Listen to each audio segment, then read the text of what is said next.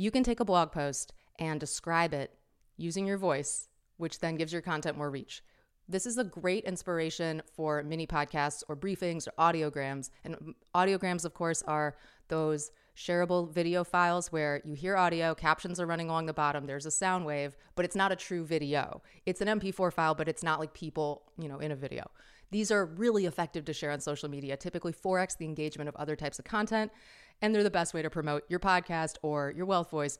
So I just want to quickly share this to give you some context on what you're about to hear. This is our latest broadcast on Wealth Voice. A broadcast is a mini pod that's hands-free. It's available on Alexa. This is summarizing a blog post. So I took the idea of these have charts and stats and a lot of text, and how do I distill it into a 3-minute verbal experience where no one has the visuals of what I'm describing? Listen to how I did it, and then think about how you can do this with your content.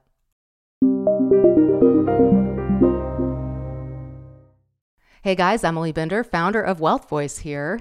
We have fresh data on voice assistant, smart speaker, and podcast listening habits and use of voice assistants. It just was released in June 2022. Edison Research and NPR came out with stats like this: 29.6% increase in smart speaker voice assistant use this year, 2022 versus 2020. This is for the total U.S. adult population over the age of 18.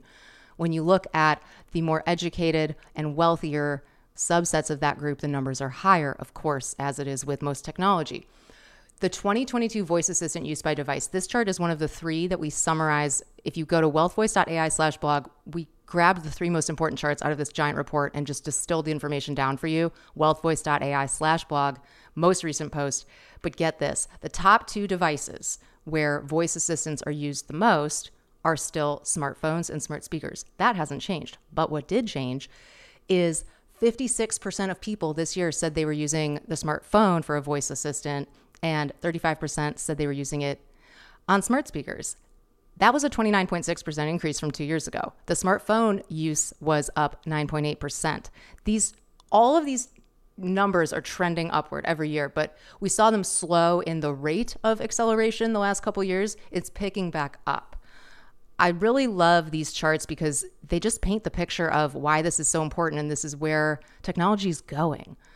Another stat that you will find really interesting here, this is a 5-year comparison. So 2017, 5 years ago, versus this year, 2022, for U.S. audience over age 18, streaming audio and podcast top listening devices. Where are you listening to audio and podcasts? The share of time listening to audio through a smart speaker is up 400%. In 5 years. The share of time listening to podcasts through a smart speaker, up 200% in the last 5 years.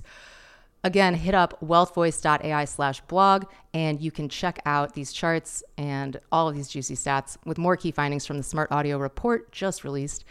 Make sure that you're following us on Instagram. We're sharing voice marketing stats, insights, and our Wealth Voice Experts series, which is the bios of some of our most talented and helpful people who are sharing content widely and freely on their own individual Wealth Voice skills.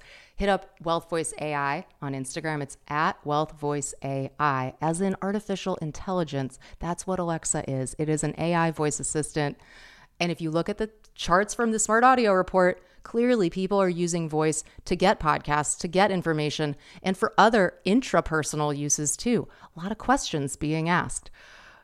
Wealth Voice AI on Instagram, and the blog is at wealthvoice.ai/blog. Smart Audio Report.